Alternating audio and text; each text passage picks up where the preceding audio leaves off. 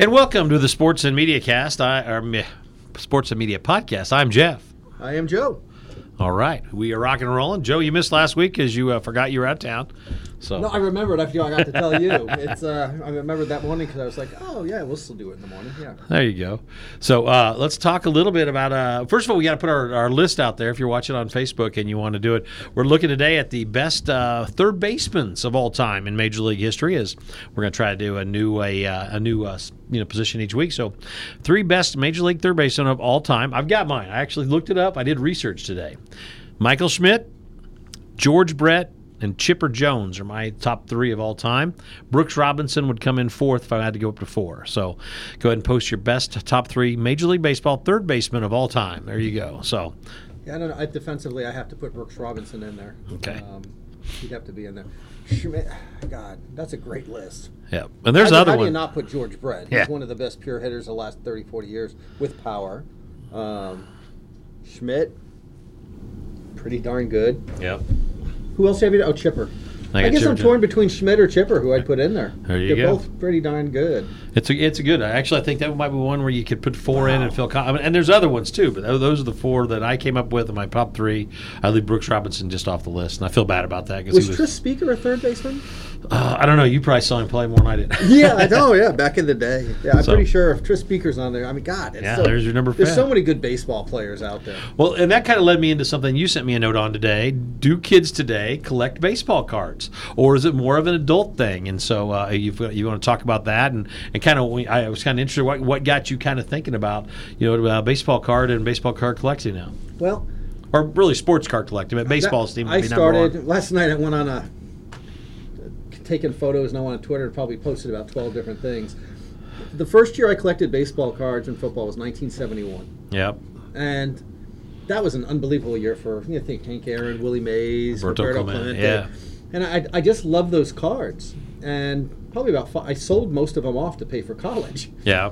And about 5-6 years ago, I decided to see if I could buy some of these cards now. Now that I have money, I can, now that you're independently wealthy. Not a lot, and since then, I've been purchasing cards from the 71 to 75, 76 era there and trying to get some of those back, and I was just looking at them. So I decided this year, every week I'm buying 1 pack of baseball cards to see what I can learn from them as far as, because I love the data, I love the stories, and plus you get the pictures and everything. But I noticed a couple of things. The pictures back in 71, 72. Remember those pictures where they're posing to catch a ball and swinging back? Not a single one of my cards so far that I bought in these 2 packs. They're all action because they can take better action. Yeah, they can take better action. Yeah. So that got me thinking about it. And I started thinking, what's the best card ever? And one of my favorite cards of all time is the 1971 Roberto Clemente one because of the color, the face there, sort of a profile. He's swinging the bat.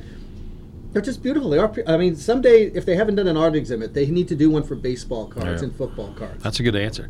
My favorite card growing up was Hank Aaron because I was a big Hank Aaron fan. Which year? It would have been 74, 73 towards the end of his career there, but right after he broke the record. Mm-hmm. I just remember I was looking for it, and I was 8 or 9 years old then, and I finally got it. I remember, and here's how dumb I was. I had a little bulletin board in my room, and I put a thumbtack in it and put it up. Why didn't you just put it in your spokes? Yeah. Oh, man. But I was so excited I got Hank Aaron, and so and then some of the Big Red Machine of the other players. Do you still have the card? I do not have the card because that was the one that had the double coated lines on the bottom for 74 or 75. It probably had the red and blue surrounding it. So so I don't have any of my cards. Now my kids do a little bit of collecting, but they're not adamant about it. So to kind of answer your question a little bit, but yeah, baseball cards. If you collect them, if you're watching on Facebook or you want to reply, we got a lot of people watching out there. Brian Hickox, David Wolf are watching. Oh, cool. We're looking for if you do still collect baseball cards and your best third baseman. Tim Huddy keeps telling me he listens to the podcast. Yep. So, hey, how you doing, Timmy? Good job. So we appreciate it. And then the other thing that you want to talk about, and I had a brain lock about as you know, Greg Popovich's wife, Erin, passed away unexpected. Well, I guess it was expected, but it was unexpected to us in the world that she had been sick, and she passed away Wednesday morning. And it was announced today that Greg Popovich will not coach in the next San Antonio Spurs game. But what really came about was just an absolute. Really weird story where Allie LaForce at the end of the Cavaliers game asked LeBron James, who's in the other conference, had just won their game, about his thoughts on Aaron Popovich passing away, and I thought LeBron James did a pretty adequate job of answering the question. He was very emotional. He was and I think it caught him off guard. But he did say later that he knew it was coming, but he just didn't know what to say. But then he came off and he was very stoic, and I thought he did a real good job answering it. And whatever, it's a big Popovich is a big story in the NBA, and it was an unfortunate his wife died. But then afterwards, Allie LaForce just absolutely is getting blasted by members of the media, public on Right. Facebook and Twitter, that she shouldn't have asked the question. And this, you're the journalism professor. I mean, could you give us a little bit of what would you tell your students if they were in this situation? Is it all right to ask? Not all right to ask? Was it inappropriate because LeBron is not associated with the Spurs and/or that playoff series right now? Well, a lot of it is time and place. Is it the right time and place? I had no problem, by the way, of them asking the question. So, that said, here's the other thing: is apparently. This was right after he had, 40-some? Yeah. He had how many points LeBron James had. And the first question was, hey, what do you think about, Greg Popovich's wife passing away? And he started answering, and even if you know the answer, think about it. You try to hold back your emotions. Once you start talking about it, you start getting very emotional. And one thing that I was really taken by is that both he and Kevin Durant both were pretty emotional in their responses there, and they both cited he's part of our NBA family. Even though they're all competing against one another, it seems like, and maybe it's a direct result of the league itself, or maybe it's because of LeBron James, but they all seem to be looking out for one another. And I haven't heard something like that in a sport for a long time. Have you? No, and I did hear a lot of people say that. And LeBron, I think that was the first thing he said. Even though we're competitors, we're all one family, and so that was interesting that he said that, and mostly during the playoffs, right there. So, right. It was interesting. I have no problem with Allie LaForce asking the question. Now, I think it probably would have been the final question of the interview I would have asked. I would have probably thought she would have led with, hey, how'd you feel about your great game? Now the series is even. And, oh, by the way, if you didn't hear today, we had some unfortunate news in the NBA. That's how I kind of would have, we maybe taught my students, or would have been around it, but would have went through it if it was in my, if it would have been my interview. So I'd like to believe the same way, that I would ask it that way, in the sense that, like I always tell my students, if there's a question that's going to infuriate somebody, in particular, this is not this one, ask it last so you get all your other information first. Yeah, exactly. In this case, that was a great thing, like you said, to end on. But it's okay that she asked first. But people are ripping into her and talking about her look. She's, I think, a 2005 Miss Teen USA pageant. Oh, yeah. Who cares? This woman has earned her spot on the court. If you look at her background, she's worked for covering SEC games at Ohio State. She got broadcast journalism. She's worked for TNT. She's been an anchor and a reporter for a TV station in Cleveland. But of course, the trolls are always going to go in there and start ripping into people. Yeah. They don't care about facts. They don't care about whatever. So that's why we have to pretty much disregard what most people say on and social I think, media. And one of the other things is that the NBA ratings are up. So I mean, they didn't do this for ratings. A lot of people I've heard say, "Oh, they're doing this for ratings." No, NBA ratings are up for this first week or week and a half or so of playoff games. So that is not it at all. There's a more familial relationship I'm seeing more than ever the last few years in the NBA. Oh. Everything from, remember when Craig Sager was fighting cancer, and he ended up dying. Pop, who's known as a kind of a, I wouldn't say curmudgeon. Yeah, but he's a funny curmudgeon. I think, and then you can also tell he has a kind heart. Yeah. And he did some things with Craig that were really amazing and wonderful, and almost tear-jerking, depending how close. Yeah. But also how the players are all there. We're all in this together, and Very opposite of the NFL. Very opposite of the NFL, and very opposite of a lot of them. I mean, there's this whole thing about, we're in the profession, but the NBA players just seem to be, this is our family. Craig Sager was part of the family, even though he wasn't out there. Yeah, he was a sideline reporter. But he was part of it. And if you listen to, I do like listening to, we were talking earlier about how late you stay up. Sometimes I stay up late, and I love listening to the NBA with Ernie Johnson, who's fantastic, one of the best out there, and Shaq, and Charles Barkley, and they're talking, they're sort of like giving advice to these kids, going, hey, here's how you get better. I mean, they can do it, they're Hall of Famers, unlike you or I. but there's this family notion on the sets, on the shows, and I really liked it. I think that's one of the reasons the NBA is growing, because back in the 90s it was filled with perceived to be thugs and all kinds of problems. Yeah. Hey, Yeah, you're exactly right. And right now is the best time for sports. You got NBA playoffs, NHL playoffs. Baseball is kind of getting into full gear if the weather would cooperate. Yeah. And then you got the NFL draft, and is next week. Next so weekend, right? yeah, so Friday, so there's it's really a great time for sports, and obviously golf and tennis are still out there as well, and NASCAR is in full effect. So it's a great time. But right now, every night there's something great to watch in sports, which is good around here since we're in the middle of winter and late April. Snow in April a couple of times, for God's sakes. Other stuff in the media this week. I will give ESPN's Get Up show credit after its kind of terrible start. The last couple of mornings I've watched it as I kind of get ready and have it on in the background. I think they're gaining a little traction. Now, they've taken off the full-time fourth host. I think that was too many microphones and too many people, and I think they'll be better off using that as the guest when there's a guest in the studio. But it seems like Beadle and Greenberg have a really good relationship, and they're kind of playing off each other a lot. And Jalen Rose kind of brings the athlete's point of view into the discussion a little bit. So I haven't given up on Get Up.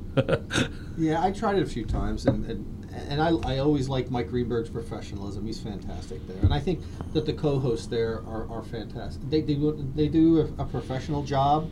They're right on marks. They're talking about issues. They're talking about topics. They're interviewing people. It's just nothing that compels me to want to listen to it. It's just not. When I think of these shows, I think of who would you want to hang out with for a while, right? And I don't. I mean, I think it'd be kind of nice to talk to them, but I mean, I don't want to hang out with them for 2 or 3 hours. I'm just not overwhelmed, but I still think it's going to be far better than I was listening to Golick and Wingo. I feel like it's getting worse. It's getting worse. And it was like 15 minutes is all I can stand. I believe you said about a week ago that show may not make it through the end of the year, and I thought, I think they'll give it credit. You might have hit that one on the head. They may not make it through the end of summer. I don't think they Wingo is just unlistenable, and Golick seems to be very uninterested right now. They don't have any rapport. Yeah, and the things they're talking about are... See, if you have an attitude and a personality, there's certain things that you can do. Like Dan Le Batard, which remains my favorite.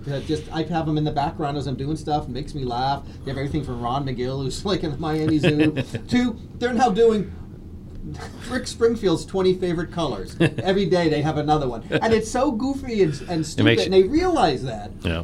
But they slip in sports stuff along the way and some good people. Whereas...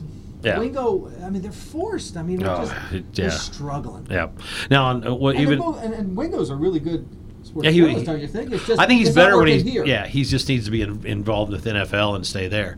Now, but on worst possible news, Dan Patrick said no to NBC on the Sunday Night Football, but now there's even talk, and there was a story today, I believe, on awfulannouncing.com, which is a terrible name, but a great website to find. It's a great website, Awful Announcing. To find sports news, is that they're talking maybe Dan Patrick's NBC national radio show will go away sometime within the next year, and I would hate to see that, because rumor has it they're trying to gear up another morning show, and Patrick has always had that weird time slot. Are you talking about the Dan Patrick show? Yeah. Oh, okay. So we'll be interested to see what happens. That we'll keep you up to date. I didn't know NBC did that. Yeah, it's an NBC production because he's on NBC. He's got his own production company, but it's ran by NBC, and NBC has it as well on TV on the NBC network channel or the cable channel. So we'll see what happens there as we move forward. He's one of the smart people out there, right? And those guys, the Danettes and Dan, those are the guys you'd like to hang out once. Yes. It'd be nice to go down and have a couple wings. Yeah. Plus, he's really smart. Yeah. Oh, yeah. With the way he looks at things, and as a matter of fact, this past week when he was talking about before this all blew up with Popovich, he said that sports media has gone negative because it's easier than being thoughtful. It's easy to go rip into people. And they've always, Patrick and I think some of the guys on there have always kind of taken the opposite look sometimes when it seems to be it's easy to talk about this. They'll take the opposite side and discuss it. And they might wrap around and go back to what most of the journalists are saying out there, but they usually try to take that other, the other look just to see what's on the other side of the pillow, as they say. And think of all the negative stories that have been out there. You have, and he cites a couple of these. Shaun White, he doesn't cite that one, but Shaun White, he wins the one of the most dazzling finals in U.S. Olympic snowboarding history, which isn't that long. And then right away, they bring up a story that's 2 years old. And was it Dante DeFincenzo? I can't say. Yeah, I know you're talking about, I'm just going to flutter over this, baby. This is why I'm not a professional broadcaster. But DiFincenzo, which I know I blew, they come after a tweet from him when he's 14 years old. Yeah. And then Russell Westbrook gets a triple-double, averages that for a year.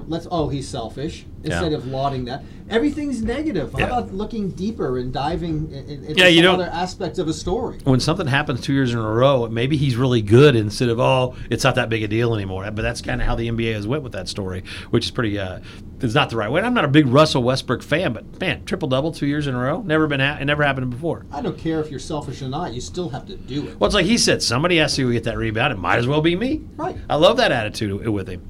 Speaking of ratings and sports, now here's something we don't talk about on this show, is the WWE is really doing well right now. It's making a kind of a comeback in terms of rating. I know they got the Sunday Night Raw. So it's interesting. Those fans have stuck with it, and now they're trying to see a little bit of a comeback. But it also, John Cena and The Rock and some of these wrestlers who went on to the movies. I can't even look at John Cena. He's breaking up with his fiancée. How can you even look at that guy anymore? I don't know. But just throw it out there that WWE is back and getting good ratings. Like it? Well, I would not watch it if you paid me $1 million.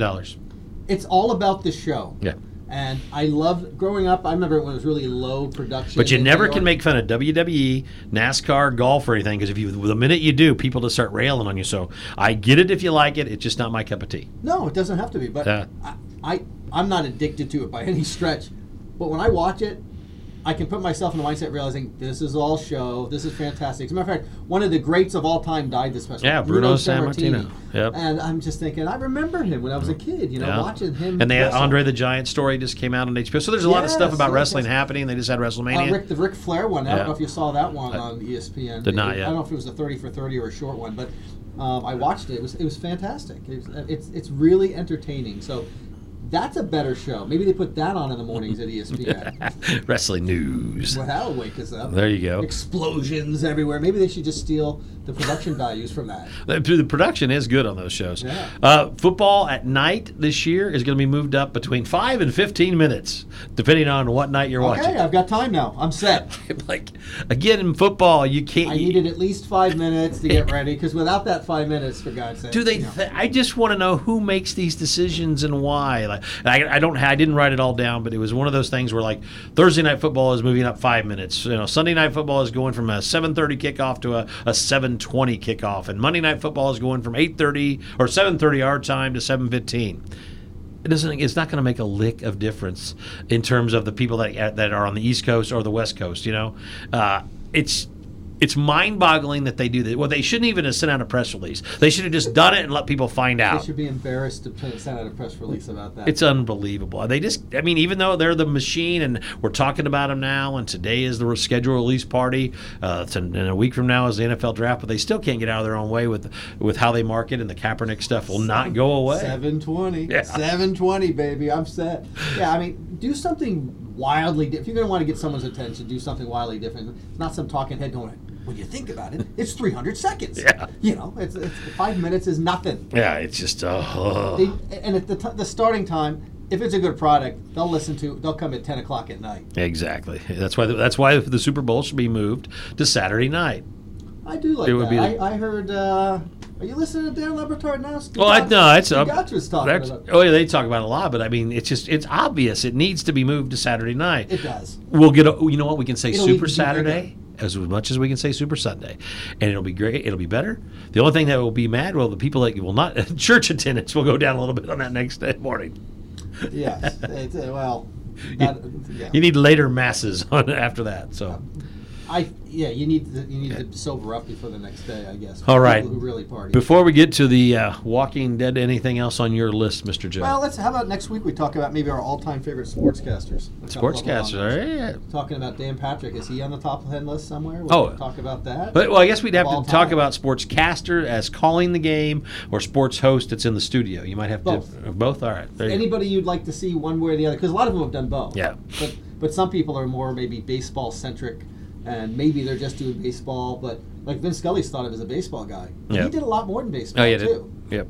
Yeah, so that's a good one. He's on my list, definitely. Yeah. Brent Musburger, I loved him growing up. That'll be a tough one. We'll think of that, too. Everybody out there thinks about it as well. All right. So now we're 2 weeks from our last Walking Dead update, so our fans are probably itching here to talk a little bit about the Walking Dead season finale. Happened last Sunday night, and so now we have the hiatus until the fall, unless you're into the Fear the Walking Dead. God, I got hooked on it last week. Damn it. Did you? So or not? Well, really, because of Morgan, and I like the actor. actor who Yeah. plays John Dory, I think. Yeah, the fear of The Walking Dead was really just Walking Dead kind of just continued there. Right. But let's talk about the season finale of Walking Dead, the one that people are talking about. Now, I guess my first question, we'll start at the end of the show. Did you think Negan was dead when Rick and him fought at first? Absolutely, I thought he was dead. But here's what I thought. I was like, I caught a mistake on The Walking Dead because they panned away and I saw Negan's eyes open up and his hand move, and I'm like, they didn't catch that. How did they not catch that? Okay. Well, the reason they didn't catch it is he wasn't there. Yeah, and so So they really are following the comic books a lot on this story. So he's going to be imprisoned, we guess, when the fall season premiere comes. So, but I thought it was a really good episode. I thought the season, these 8 episodes this spring, if you want to call it spring, were good, and I think it caught some of the imagination. The ratings are still a little bit down, but they did flatline a little bit in terms of not continuing to plummet. The Carl effect, probably. Yeah.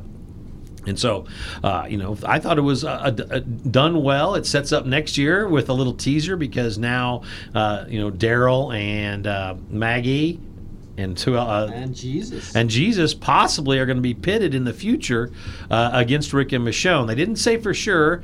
I've heard, as I did my research on Monday after the show. I actually read on it. Did you see that? Well, some of them were saying that it was just only because they think Negan should be dead, whereas others think it's going to really set up a civil war inside the camp. So, what do you think? Yeah, I thought. First of all, I thought that scene where Negan was actually tearing up. And so he was so connected to Carl, and then when he went, and I thought he was absolutely dead at that moment. Yeah. But that moment that they had was fantastic. Yeah. I really did like the final show, but the last 10 minutes I was just like, it's sort of like, hey, we won and slow. But I know they're setting up for next season. But I'm curious to see what's going to happen because there's so many elements out there. They asked Scott Gimple in one of them, if you read one of his interviews with him, and Scott Gimple said, maybe something with the helicopter, maybe something with Jadis, maybe something. Like Dwight. Is Dwight going to go off in another direction and find some other people? That's another... Yeah, you don't another tributary that they can follow. Yeah, because Daryl just basically said don't come back, so Dwight's on his own for now. So we'll see. That means something. He may not come back for a season or two, the way that sometimes The Walking Dead does things. And his wife apparently was there because she had that signed in that letter. Yeah, and then Morgan is on his own now, heading out to Texas. They John moved. Dory, the gunslinger, with the pearl-handled revolver. So So overall, I mean, it was satisfying just because at least now the whole Negan and Rick, which they drug on for too long, has at least come to some kind of a conclusion. Not complete conclusion, but at least we know now that the Hilltop and the other places are kind of for what we call the good people, and then they'll see who's next. Somebody else is coming next. It seems like both sides are helping each other, but it was also Scott Gimple, I think it was in this interview, intimated this is just a small part of the world. What's the bigger problem they're going to face? Because he was saying the big problem won't be Maggie and everything against Rick. It's going to be something else that's coming in. Well, the lady with the records or whatever. I wonder what that is. That kind of went away a little bit. The ladies came and helped them, but you didn't see anything else about it at the very end. And then I really think they've hinted at the fact that the supplies are really dwindling. Yes. And so, are they going to be able to stay in the South? Maybe are they going to uproot and move northeast or wherever they're going to be? So that'll be, I think, something that's going to have to be explored. So everything's on the table, which is good. And I think I think the power, they've got the core is still there. They didn't really kill any of the core, actors. So. We go forward. I'm satisfied. I'm a lot happier this year than I was a year ago when we were just I thought it was over. I really did. That's a good word for it. I was satisfied at the end of the season. There's some culmination. I'm not stuck with the same storyline that they've had for the last 30-plus shows. I've enjoyed most of them, although we've had our problems with a few of those. Yeah. I'm looking forward to next year, something completely new. Yep. Almost like a new series, a new show. I think that's going to happen. If the Walking Dead or the Talking Dead kind of hinted at that, and Gimple's hinted at that, and I think they know they have to. They've really run the course of everybody against everybody in the South. Now what's next. Is it supplies? Is it moving north? Even questions like how are they going to get antibiotics if everybody's using them all up, or are there enough out there right now? And then what's the future? How are they going to build a future? Because if you don't have those things, you're back to the Middle Ages. Yeah, and if you notice, it really is starting to look like the country is. They've done a really good job. The set directors deserve awards. They sure. really have deteriorated the country where there's nothing left. The cars are burnt out. The buildings are pretty much empty. So and that one lady said the supply stores are, there's just nothing left. So that's gonna. I think they're gonna go that way. Where are they gonna be starving, and how are they gonna do? I know they got a couple of animals on there, but that's, to me, that's always been the allure, is the daily survival, not just the man against the zombies, which the people who don't watch the show think it's always about, and it's not about. It's really man trying to survive in an apocalyptic world. Oh, absolutely. And two things I'm curious about. One is, most people are going to be living in the cities, and probably most antibiotics and all supplies will be there. Or there's so many Walking Dead around there, or are there communities within those cities that are doing that? Secondarily, did I catch this right? When they were looking out in the horizon, that was all walkers. That was all zombies, yes, wasn't it? That was all walkers, yes. So they're wandering in this valley relatively close, correct? Yeah, and you wonder if they can get, can Rick's group get out, or can they get back to where, or are they going to find a way through? That looked like tens of thousands. That was, or 10,000. I don't know how many. It was. It was like, it was. Like yeah, a football stadium filled with zombies. And how? Because I've never. I think they what I'm congregate there. I mean, we need to do some scientific research here today to find out. Maybe so in the future we know these things. I don't know, but I think one of the actors, I don't remember, it might have been Daryl, said I've never seen that many before, and so that was one of those subtleties that The Walking Dead throws at you and then immediately moves on. And I think that's what makes the show so great. And I know some people who've gotten tired of it and don't understand it, and there's little things on there that keep you hooked, and then you end up having a good season. And so, hey, I'm back on board. I'm ready for the fall. How would you grade this season? I would say an A-, because still Carl died and they didn't need to kill him, because the way he died was not necessary. And even when Rick and what's the guy's name, Sadiq, is that when they had a little talk about how it happened, that really wasn't all that great of a scene, really, because they really didn't come to a culmination. No, Rick kind of walked away and said thank you.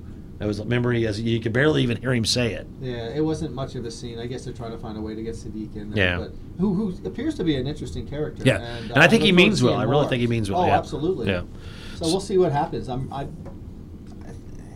what about your grade? Give you a grade. I'd say that's about right. I was thinking B+, A-. There you. And at first, I was really furious about Carl being killed there. But in light of the way it's progressed, I guess I went through all the five stages of mourning. Yeah. Of mourning, and I can see it now. There you go. All right, that's the Sports Media Podcast. We'll be back next week, as long as Joe remembers. I'm Jeff. Maybe I'll remember. I'm Joe. Have a great day, everybody. See ya.